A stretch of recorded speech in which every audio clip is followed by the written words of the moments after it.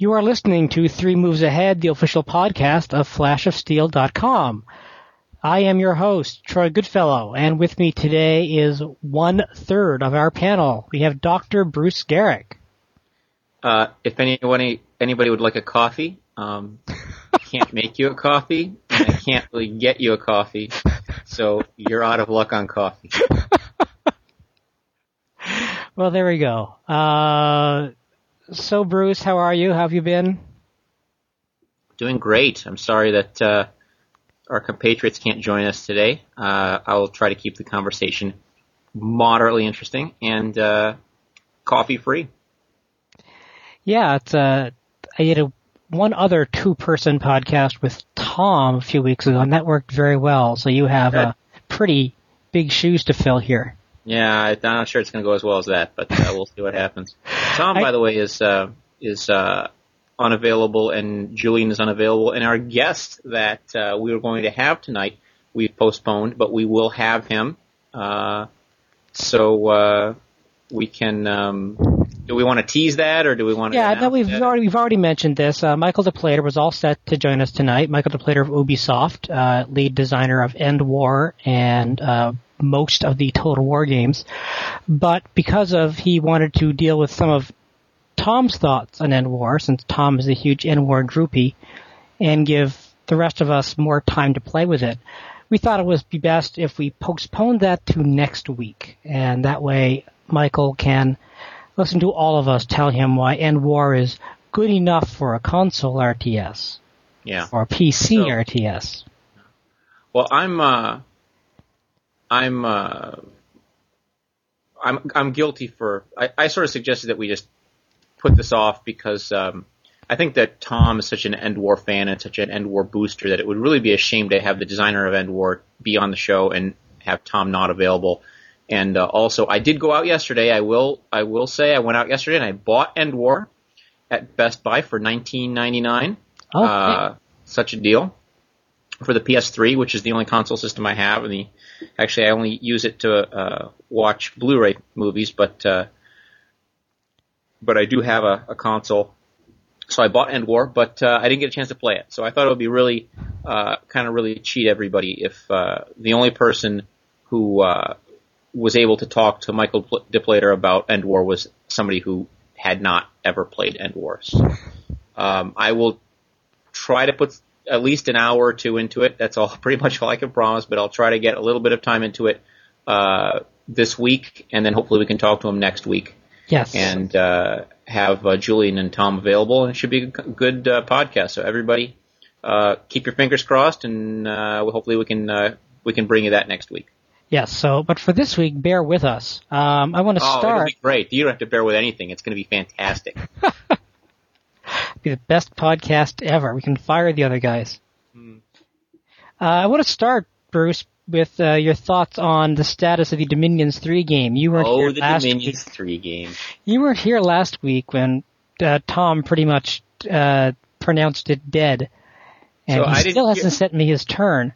I didn't hear anything about that. I mean, I didn't listen to last week's podcast. I didn't get a chance to. if I miss a podcast, I try to listen to it afterwards. But last week's I didn't simply have time to do it. What was the gist of Tom's gripe? Well, his argument is pretty much this: that a play-by-email game really only works so long as everybody is really enthusiastic about it and gets their turns in, and that this game had reached the point, and in fact past the point, where people were invested in getting their turns in on time, that Julian was still learning the system, that he was bored by it, that your schedule didn't always allow for quick turnaround times. So his argument was, the game is probably better off dying instead of pretending we're going to finish it. Well, how about we just all attack Tom and knock him out of the game? How about that plan? Should we do that?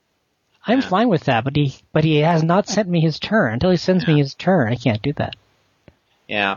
Well, we can always advance him without having his turn. I mean, that happens all the time in Dominions games. My feeling on the game is that the game is being played not necessarily because we're all, having this great, fantastic time playing Dominions, we're doing it to some extent so that we can discuss a game, with each other for the benefit of the listeners. So, I mean, just as we did with Dawn of War 2. Yeah, I mean, I enjoyed playing Dawn of War 2, but there are times when I sit down with. I made a big effort one night. I remember to send in my Dominions turn. I got home at my usual 9 p.m. and have to be up at 4. But I spent some time thinking about what I had to do. I had some notes to remind me what was going on, and I did the turn. And sometimes that's what you have to do with these games to keep them going, to push them past because there's never going to be a time when all the players are really enthusiastic about the game, simply because sometimes people are going to start losing, right? And I've played plenty of PBM Dominions games, and there have been times when I was clearly losing, and I find that very hard to believe. Well, I've played with some people who are much better at Dominions than I am. You're clearly losing, and I think at some point you have some responsibility to the other players to sort of at least try to put up some kind of defense, because it's terrible and I agree that is a problem with a play by email game, because you end up putting a lot of time investment into a game that you can't win. But unfortunately, that's the way these games are. I mean, you have to the losing players have to keep playing. And that's what makes it that much more enjoyable for the people who are winning. And I have no problem with that. I mean, I'll sometimes the game will be delayed a week. And Tom and I and some other people played I think we spent a year or more, I want to say it was 2 years, playing a Sid Meier's Alpha Centauri PBEM game that never finished.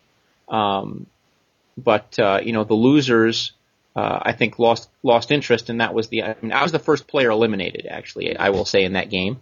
And, I kept submitting my turns because I felt like the people who were attacking me had the right to have an actual player, try to fight them rather than the AI. So, I don't know. I mean, the real shame about the game right now is that we are at a point where Tom and I are having a pretty interesting, war. Julian is sort of just, he's giving me some pressure from my north. So it's really me against Julian and Tom. And if they were to coordinate and try to knock me out of the game, I think they could do it simply because, partly because of some decisions I made earlier, when I made my Pretender. I built a Pretender for a very, very long game. Just sort of, I'm not sure why, I just kind of did that because I wanted to get some of the big endgame monsters that come in. And, I didn't really consider or think about the fact that, some committed players could really drive me out of the game early if they decided to, based on my build, and the way I was playing. So there is that. But hey, the game is kind of interesting at this point, and it would be nice if if you just. I hate to put it this way, but sometimes you just, we all, as writers or freelance writers who work in the gaming industry or have worked in the gaming industry, have assignments that we're not really all that excited about. I mean, it would be ridiculous to say that we're all so excited about every review we do or every piece that we write. Sometimes the game is bad and you just really don't want to continue, but you do it because you made a commitment to it. So, I'm perfectly willing to try to, set deadlines and try to keep turning turns in. Now, I understand that the podcast is a completely volunteer, unpaid, endeavor, and you look at that a little differently than you look at paid, committed, contracted work. But still, just freaking turn in your turns. It's not so hard. Gee whiz. So that's what I have to say about it. My turn's been in for weeks. Yes, in fact, we're just waiting on Tom. Yeah. So if Tom could just turn in that freaking turn and see what happens, and then reevaluate. I don't know. There's going to be some fireworks in the next few turns, so I'd like to see them actually happen. But whatever. If they never get to see them, that's a shame. I will I will try to write something up that outlines what happened and how I did my how I planned my strategy and how we'll never find out if it was going to work or not. But that's a different story. Of course. So I want to kind of take. There are a whole bunch of things that I wanted to talk about this week. One of them is simply the idea of games that we can play with limited time. I'm not really... I've been playing, as you well know, a lot of Brett Spielvelt, because those games can be played in a few minutes, and you can play a couple games of Thurn Taxis or Dominion or something like that, and then be done. They're standalone little things, and they're good for what you're using them for, which is a little mind break / time waster that is it's a throwaway leisure time activity. Right. And I think we talked a little bit about the idea that you could get sort of war game themed little time waster type games. I've never seen one, but I think that the possibility exists. I mean, there's certainly there's nothing that says you couldn't have a Battle of the Bulge game that took 15 minutes to play. I'm not sure how you do it. I think it'd be a very interesting design challenge to get like a 15-minute Bulge. I think there was some the hardcore war gamers listening to the podcast can write in and tell me what I'm missing. There was a game. Somebody designed a game. I don't know. I think it was a Bulge game based on the idea that there was a limited time frame to play. It was like 2-hour Bulge or something like that, or I can't remember. It's definitely a board game. It's from old board gaming history. But I don't see any reason that you couldn't have a game like that where both sides had some interesting choices to make, and it was played on a map of the Battle of the Bulge battlefield, and there was an Allied side and an Axis side, and you had clear objectives that were historically related to the Battle of the Bulge, and then it would have to be pretty abstract, obviously. But I mean, I'm sure that there would be some way to do it. As I think about it, it seems like it wouldn't be impossible, but somebody better at game design would have to do the actual designing, because I'm certainly terrible at that kind of thing. Well, you can play a game of Warplan Pacific in a couple of hours.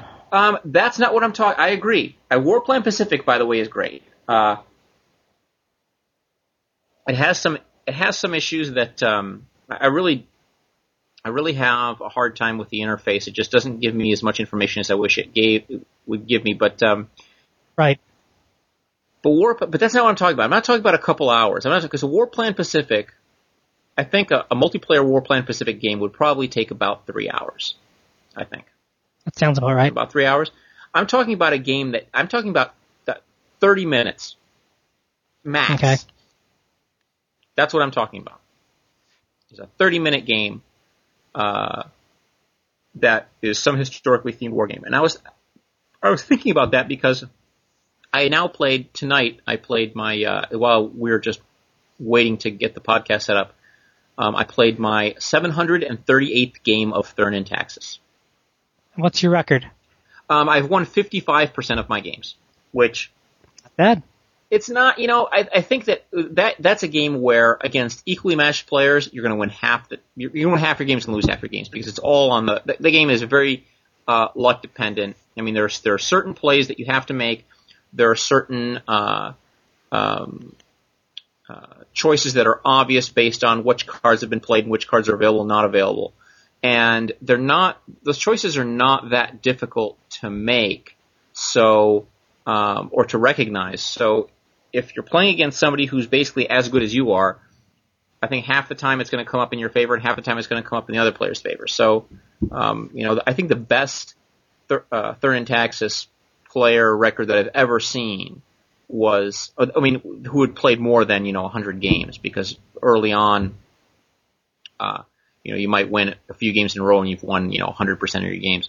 But, right. I think that for anybody who's played over 100 games, I think the best record I ever saw was something like somebody who won 60% of their games. So he's 10 percentage points on the other side of the 50-50 line. But, I was thinking of that as I played my 738th game of Thurn Taxis, that that I'm really, I mean, it's a really mechanical thing for me now. I know exactly what I'm doing, exactly how to play it, and it's not something that really holds a lot of interest. I just sort of do it reflexively, mechanically, just as a as a time waster kind of thing. I like games and I like gaming, and I don't have a lot of time to do it, but I can certainly play a 10-minute game of Thurn and Taxes.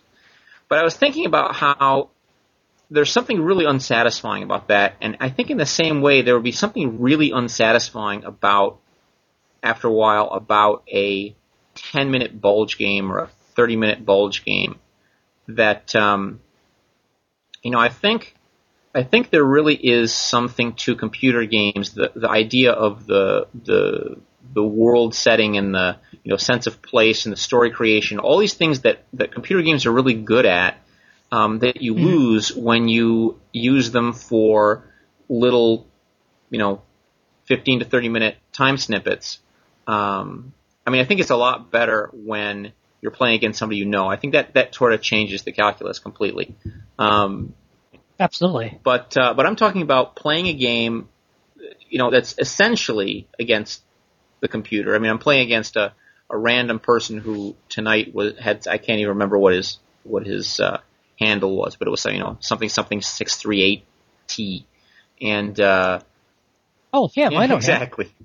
So I'm playing against some guy, and it's better than playing against a computer. I mean, against a computer is completely useless, but I would obviously be a lot more interested if I were playing against you or Tom or Julian.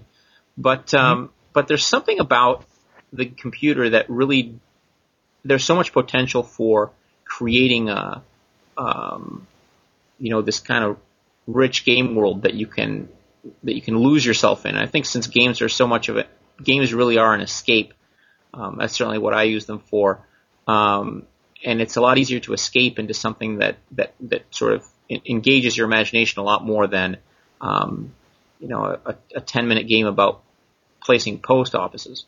So, which is why theme is so important in games, because that's yet another thing that engages your imagination. So, I was just thinking about how it's possible that's why nobody's really designed a 30-minute bulge game, because what would be the point, in a sense?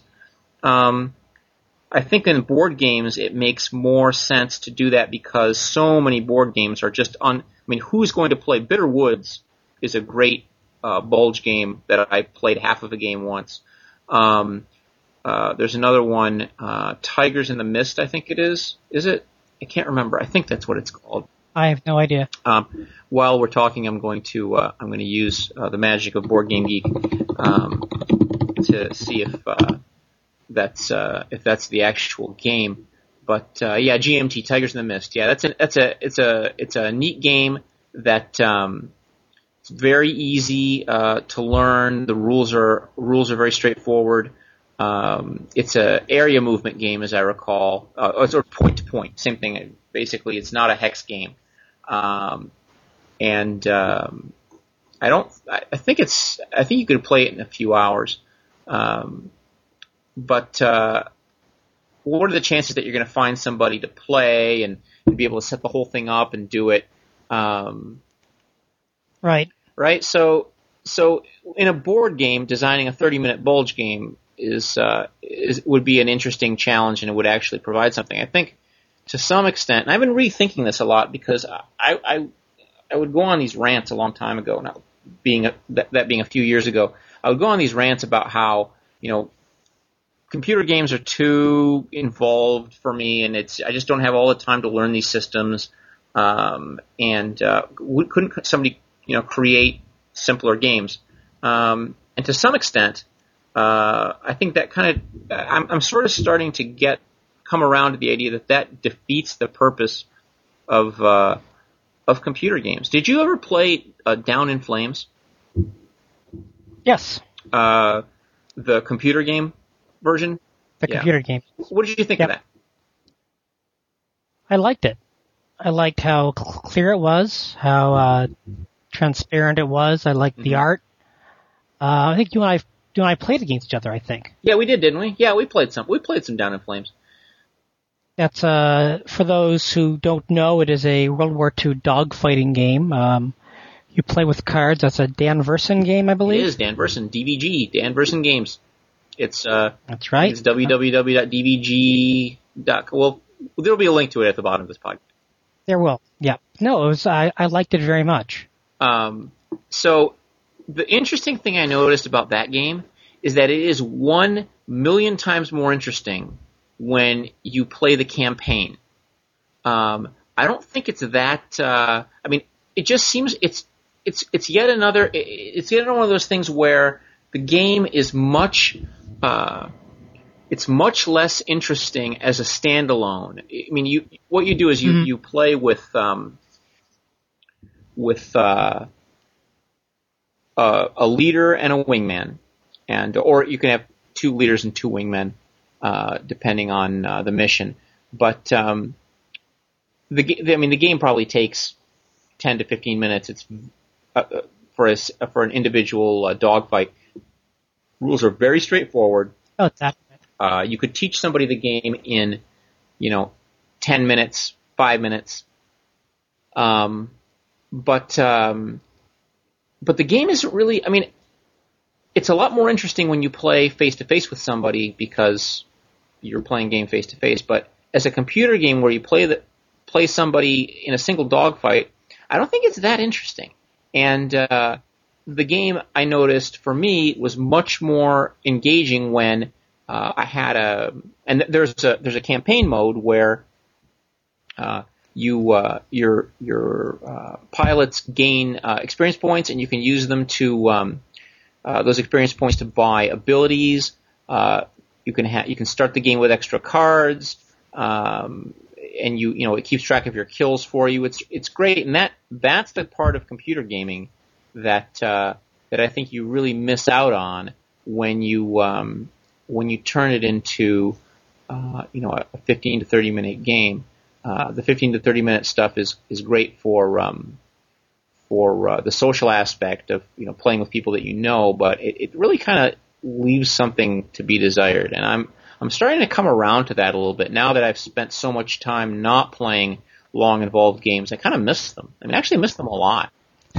I'm not kidding. I mean, I'm serious. Yeah, I believe you. I even toyed very briefly with the idea that I wanted to play a game of War in the Pacific against somebody by email, and wow. that idea lasted 10 minutes at the probably 5 minutes, but that's those are the kind of games that I sort of miss playing, and there's probably the chance that I'm ever going to play another game of War in the Pacific is 0. But there definitely is so much that is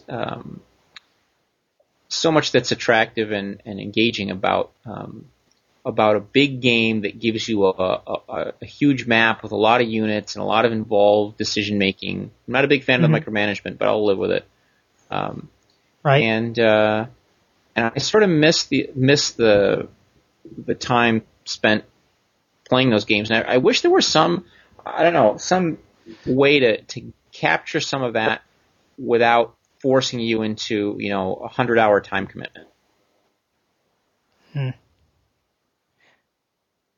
So what led to this? Is just the lack of time has led you to this revelation? Yeah, pretty much. Realizing you don't have any time, so you wish you had all that free time. I don't wish I had all that. I mean, it's not the fact that I wish I had all that free time. I guess it's the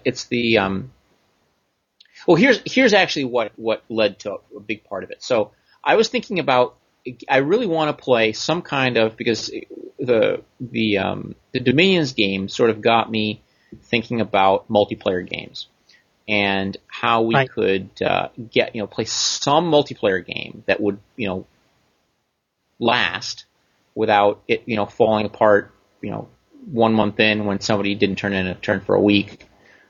Which is basically, I think, what happened. I think that the turnaround got slow, and then people just lost interest. Which, I mean, I haven't lost interest. I've had a turn in forever. But so I was thinking about really cool games we could play.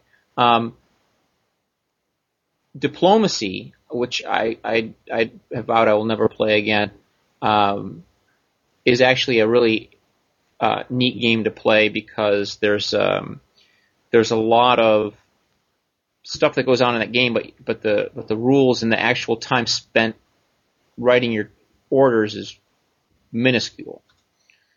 But I was thinking about another game. I don't know if you're familiar with this one, Republic of Rome. So, yeah. Republic of Rome is a great game that I've never actually played a full game of, and I've had a couple sort of abortive attempts at playing. But I think Republic of Rome is a game that could very easily be done by email, and it would.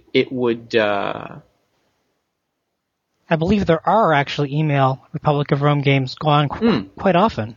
Yeah, I think there are. I'm just saying it's something. When I say it's something that could be easily done by email, I think it would be it could be easily done by email by a group of us, right? Okay. So, and there's yeah, I have a copy of Republic of Rome. I have a copy of Republic of Rome. Do you have the old Avalon Hill version or the yeah, so there's Avalon a reprint, Hill version. I think that's either coming out or something like that. But so you have the original Valley Games. Exactly. But yeah, I have the Avalon Hill version as well. I think that would be a great game to play if we could find you, me, and 3 other people. Because you really need to have. You can't play the game without 5 or 6 people. Yeah. And we'd have to have 5 or 6 people who are committed to actually trying to finish the game. But I think that would be a fantastic game to play because there's so much negotiation in that game. Because the idea... Well, it's a great game because it enforces both competition and cooperation. Both sides, for the unenlightened, it is a game where you are factions in the Roman Senate, and your overriding purpose is to, gain power but not let the Republic fall under you. So sometimes you have to cede power to your rivals to keep the Republic going smoothly, so you win wars. So Hannibal doesn't take the city. So there's a lot of planning about when you concede and when you cooperate and when you obfuscate. It's really a wonderful challenge. It's great because if the Republic falls, then you all lose, and the game ends, and you're everybody lost. Right. So you can't let the Republic fall, and it leads to. I mean, there's I think the early Rome scenario enforces more. There's more cooperation because the Republic is really in trouble. I think the later Republic, the later Rome scenarios, the Republic is more stable, so there's more competition involved. So you can sort of choose how competitive or cooperative you want your game to be. But and each age introduces new cards you can play, which complicates things quite a bit. It's a game that you really. It's interesting. It's a game you really kind of have to. Well, like any game, I guess it's kind of stupid comment on my part. I mean, any game you have to kind of know the game to know how to play it well. But it's one of those things. Anytime you have cards, you really have to know the cards because you can get completely ambushed and not realize what is coming and what's going to sort of blindside you. But I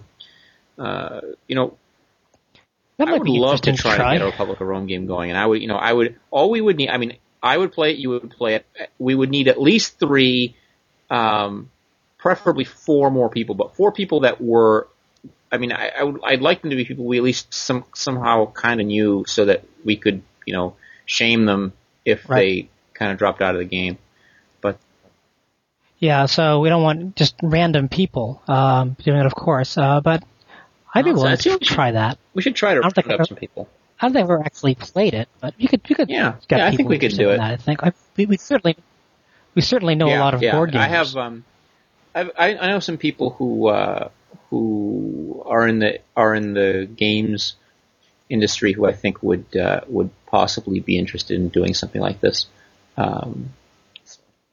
Ringers, yeah, exactly. No, they're actually. I mean, I won't lie. They're probably really good gamers in the first place, so it would be a problem. But I think that's something we could possibly get going. I would really, really like to play a Republic of Rome by email, and I would be completely fine with having extended deadlines because there's a lot of negotiation that goes on in between, and we'd have to be sending each other email a lot. Well, each turn has 5 phases or something, right? Yes. So So, the turns can drag on even when everyone's just sitting around the same table. Right. I think some of that could be mitigated by the fact that we're doing it online. So, I think that's a game that would lend itself to very. I think it ties into your particular site and your your historical interests very well. I think it would be something that could be narrated very well, and we could actually even. We could narrate the turns as they go. I mean, we could post the results of the turns, like who won the governorship, or which governorship who occupied what, who was elected consul, et cetera, et cetera. Right. What the unrest level is, how close the republic is to falling, all that kind of stuff. I mean, I think it'd be pretty neat. Like we did when we did those board games last year, when we did 1960 and Twilight Struggle. Yeah, which was fun. I think that I agree. Yeah, that would be fun. Well, it wouldn't be fun because there's no such thing. So don't get Tom all pissed off. Right. But that would be enlightening. So I think that's something we're on to something. Let's try to pursue this. How about that? All right. So listeners, pay attention and stay tuned. We're actually going to try to make a go of this. It's been decided right now. It's been decided we're going to try to play a game of Republic of Rome. It's been decided. We're going. It's a great game. Everybody who doesn't, I mean, there will be a link to it at the bottom of this podcast.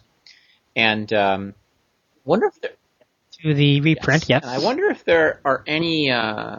If there are any, I'll have to look on. I won't do it now because it will waste people's time. But there probably are some email after action reports on the internet somewhere. I mean, everything's on the internet, right? I'm sure that. I mean, Board Game Geek has. And I know that there is because I looked it up just a couple weeks ago.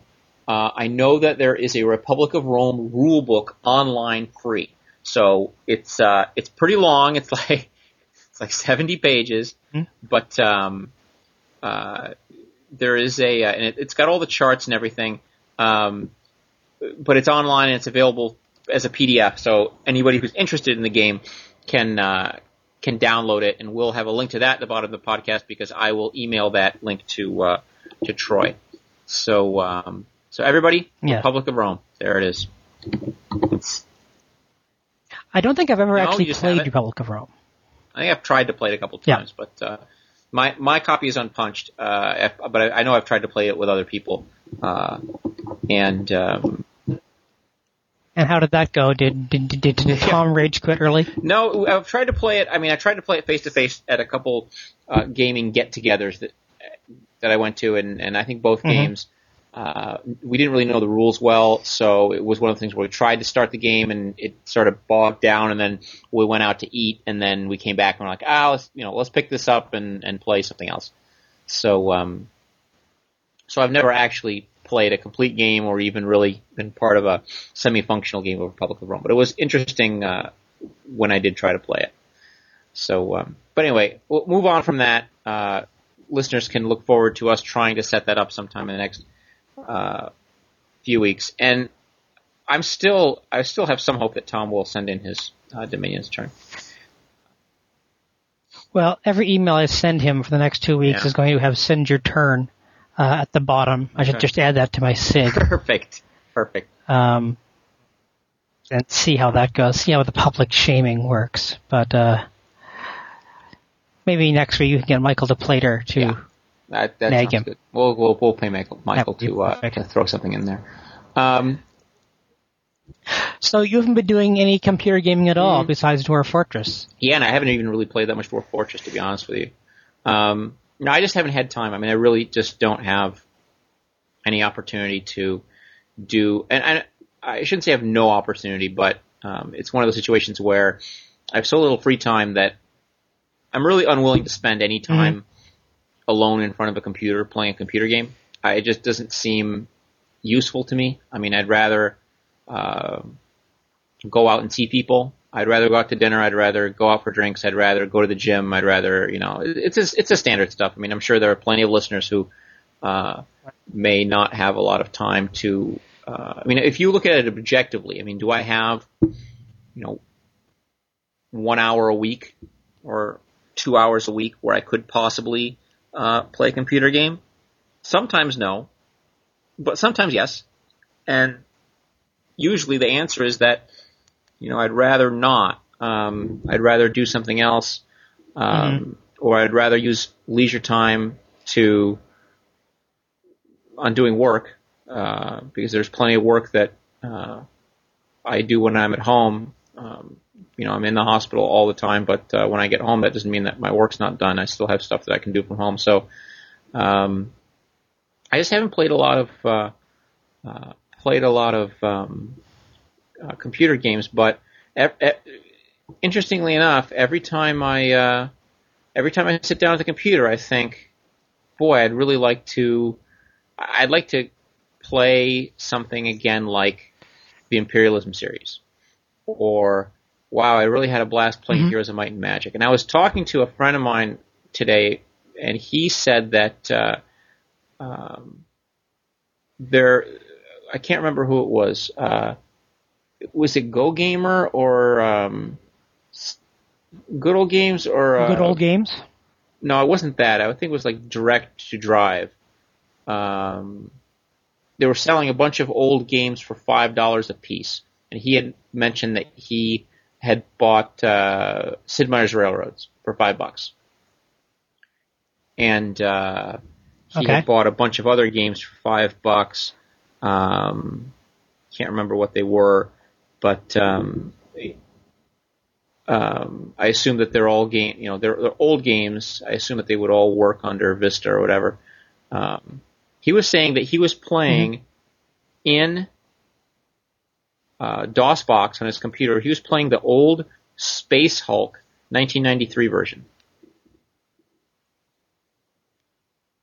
Wow. So all you people out there who remember Space Hulk from 1993, people are still playing it on DOSBox.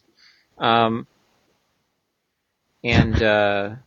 have all sorts of fantasies about pulling out some old games and playing them. One thing I really want to play, really want to play, is Railroad Tycoon 2.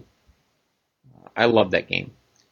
Unforgiving and micromanagement-y as it was. The thing I can't figure out is whether I want to play the game itself or whether I want to have the experience that I had, 11 years ago when I played that game.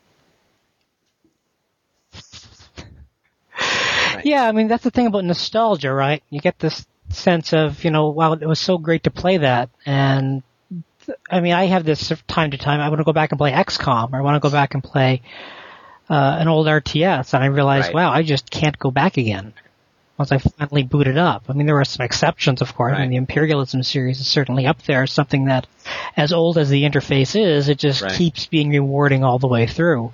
Yeah. That's kind of a minority, if I think about all the old games I have lined up. I mean, I think that's partly why, God bless his old soul, the John Tiller games do so little for me now. In that, the sort of thing that I would have probably been all over in 1995, but there comes a point where I just can't do that anymore because it's been done better in so many different ways by so many different people. There's just no excuse for that design anymore. But in defense of John Tiller, I understand exactly what you're saying, but I mean, as far as excuse for, I mean, there are plenty of people who enjoy that, and if they want to play that, that's fine. Sure. I mean, from a design perspective, I mean, absolutely. If people want to play that and he's making money doing it, he has every right to design the games he wants to design. I'm not going to hold that against him for doing that. But as far as, if you want to sell more games or be a better war game or a deeper war game or make the interface better so it's easier to get into, I think he's doing himself and wargaming a disservice by not, taking that up. I mean, great, that's wonderful. He's got a good job, good career doing it. 3 cheers for you, Tiller, for, and HPS for, doing conflicts and wars that other people aren't doing. Glad you're doing it. But the type of games that, are kind of fueled by nostalgia or people who haven't, seen how far war games have come in many ways. I mean, have they come in the that last far, 10 years. I would think so. I mean, you look at the age-odd games, the Napoleon's Campaign stuff. Let's talk about that for a second. Yeah. What do you think of those games? I liked the Birth of America games quite a bit. I thought the Civil War game was a bit too much, but I liked a lot of it. Napoleon's Campaigns I didn't plan to spend enough time with. Okay. But people I trust seem to like it. The World War I game they just published and didn't develop was a disaster. But they're more, I guess, even to call them war games, Birth of America is really a war game because it's all about the reinforcement schedule and there's the troops and there's no politics, there's no production, and you have that in Civil War. Napoleon's Campaigns is also, I guess, more of a war game because it's just about the soldiers and the specific military campaigns. So I like them. I like them a lot. I haven't played them in a while, and they're certainly different from, both in scale and in intention from the HPS games or any other, or anything Battlefront had done, or other stuff Maxis publishes. Right. Matrix publishes. I think. No, I am. You're not a fan? But I think that system works a lot better for some situations than others. I don't think it really worked. I think it worked great for the Revolutionary War. I think that it really works well when you just have a few maneuver formations. I think it kind of fell apart a little bit with in the Napoleonic era because there are just too many leaders and too many units, and it got a little out of control. But it looked beautiful, and it sort of satisfied my wargamer aesthetic to desire to see all that stuff going on. There's a certain amount for Napoleonic gamers. I think there's a certain amount of satisfaction you get just out of seeing all the different troops and colors. And I remember when I played, there was a Battle of Leipzig game that I love to set up. And I remember a friend of mine and I spent a ton of time just setting up this Battle of Leipzig game because you had all the different on the French side there were the French and the young, middle, and old guard, and then the Poles, and then all the different colors, the troops, and then the Germans had the Allies had the Russians and all the different German nationalities. They all had different uniforms and all different colors, and it was just cool to set it up. And then I don't know if we ever got more than 3 turns into any one of those Leipzig games. But there's something about wargamers who they have a desire to see stuff like that, and there's something that's about there's something that's satisfied in them by just getting that kind of visual feedback. So I like the age-odd games, but I thought the Birth of America was a really great idea that worked so much better than anything else that had ever been done on that subject. I don't think it necessarily translates very well to any other conflict. I don't think it really worked well for World War I. I don't think that has it doesn't really make any sense.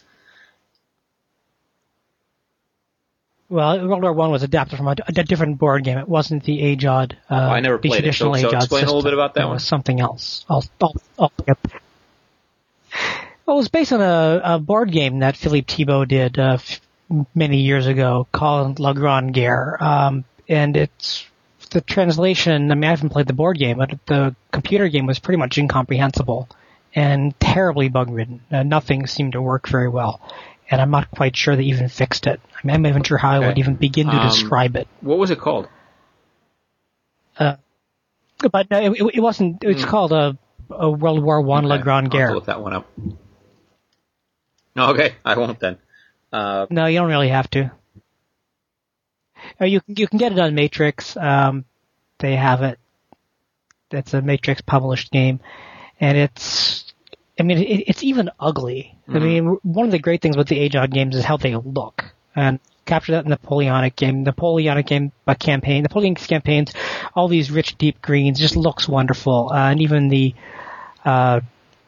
grays and browns and yellows of Birth of America look really good. But Le Grand Guerre is just a plain old ugly game. And it's been patched over and over again. Mm-hmm. I guess it's on patch 6 or something, or 7 at this point. That sucks. And it's not even a year old. So, I should probably try it again. Should probably give it another shot just to be fair. But I really didn't have a very good experience in my few hours with it. And I moved on to something else because I didn't have to be playing it. Yeah. Guns of August? I played it a little bit, yeah. I really liked some of it. I never really got a firm grip on how the technology thing worked. But what I played, I enjoyed. Now, as I recall, you liked bits of it. Have a really strong opinion one way or the other. But I liked what I saw of it. I really wanted to get more into it. But of course, once again, that was at the time when I was really having a hard time finding any time for gaming, and I was still doing Tom versus Bruce, and that was pretty much all of my gaming time was devoted to that, and which I miss terribly, by the way, just for all you people who may have read it and miss it also. And Tom and I are trying to find a way to bring it back in some way, so stay tuned on that front. Yeah, I think that would be great. I was hoping that this podcast would be a chance to do some of that, but our multiplayer gaming hasn't been going very well, except for that Dawn of War experience. So that's yeah. Yes, we did. Yes, it was me and you. We won. Exactly. Yes, exactly. Winners Podcast. This is the Winners Podcast. Yeah. So no losers here. Yeah, we have to get more of that going. But there's not much. We're not going to play any Section 8 multiplayer. Thanks. It's not going to happen. No Section 8. Maybe we should do another RTS or something we can play really quickly. I'm telling you, Republic of Rome. I absolutely refuse to play Republic of Rome with Tom Chick unless he signs some sort of contract that states that he's going to follow through on his commitment to Republic of Rome, because I actually don't think Tom would be very interested in it, because it's just a little bit longer rule book than I think Tom is used to playing. I mean, it just is not his kind of game. It's a little too involved, and there are many things that I can't see Tom Chick doing.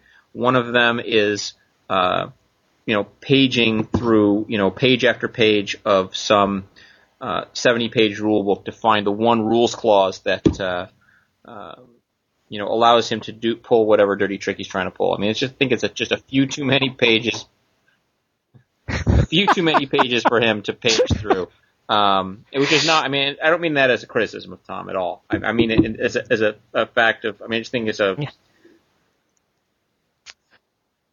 Listeners, what Bruce is trying to say is that Tom is so used to these, 5-page manuals he finds in his Xbox 360 games. That's right. That's what I'm saying. Anything longer. Tom is. Tom's too wedded to his Twitch games, Twitch gaming or whatever. Exactly. As opposed to the Magic Super Mushroom Party games. Pants, genius games that have long rule books. No, that's not what I mean at all. I just don't think Tom really has the interest or patience for it, which is fine. I mean, plenty of people don't, and it takes a certain type of person to want to subject yourself to that, and it's not Tom. And I mean, I'm willing to be proved wrong, but I have a feeling that's not going to happen.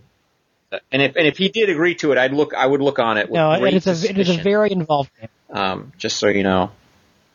So. Because he'd be working it up. He'd be playing it just to be making fun of it on Fidget. Tom Chick's podcast. Yeah. All right. Tom Chick, yes. There will not be a link to that at the bottom of the podcast because it's nothing to say. So we're nearing the end of this rather rambling conversation, but you got to learn a little bit more about what makes Bruce Garrick tick, at least. Any further thoughts or ideas or plans? I don't know. I mean, I'm going to try to play Endwar this week. Which is a great idea. I should play more Endwar. I've put a few hours into it, but I got to put more time into it. I don't know what else. What else is there to say? I'm having this really, really strong nostalgic kind of sense for a lot of games that I almost went out and pulled out all my old ASL stuff. I mean, I have pretty much every Advanced Squad Leader oh, good Lord. Product ever published, along with a lot of third-party stuff.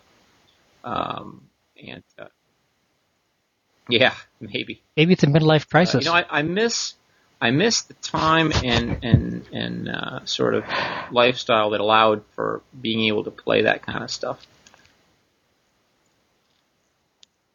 Well, I'm hoping that I'll get a chance to do more board gaming since I finally got a chance to do some board game with one of my neighbors.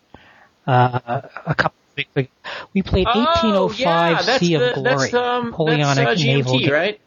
Yes, it is. Who designed that? Was that a Mark Herman game? Yes, it is. Yep. No, not Mark Herman. What's his name? He does other games? There's some guy who does other games? Okay, I'll look it up right here. Narrowed it down. Yeah. Some guy, but not that one. But no, we played 1805 Sea of Glory. We played the how was that game? Trafalgar how that game scenario, and it didn't do the campaign. Okay.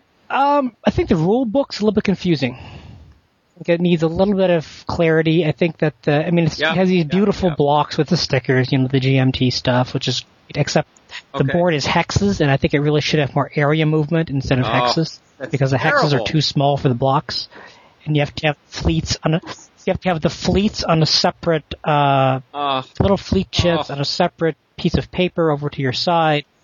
So I think the presentation is otherwise quite nice. I mean, the map's exaggerated, but you know where you're going. There's a Caribbean bit, but we liked a lot of the rules. But I think that Matt and we're probably going to be playing it again sometime. But we didn't really fall in love with it.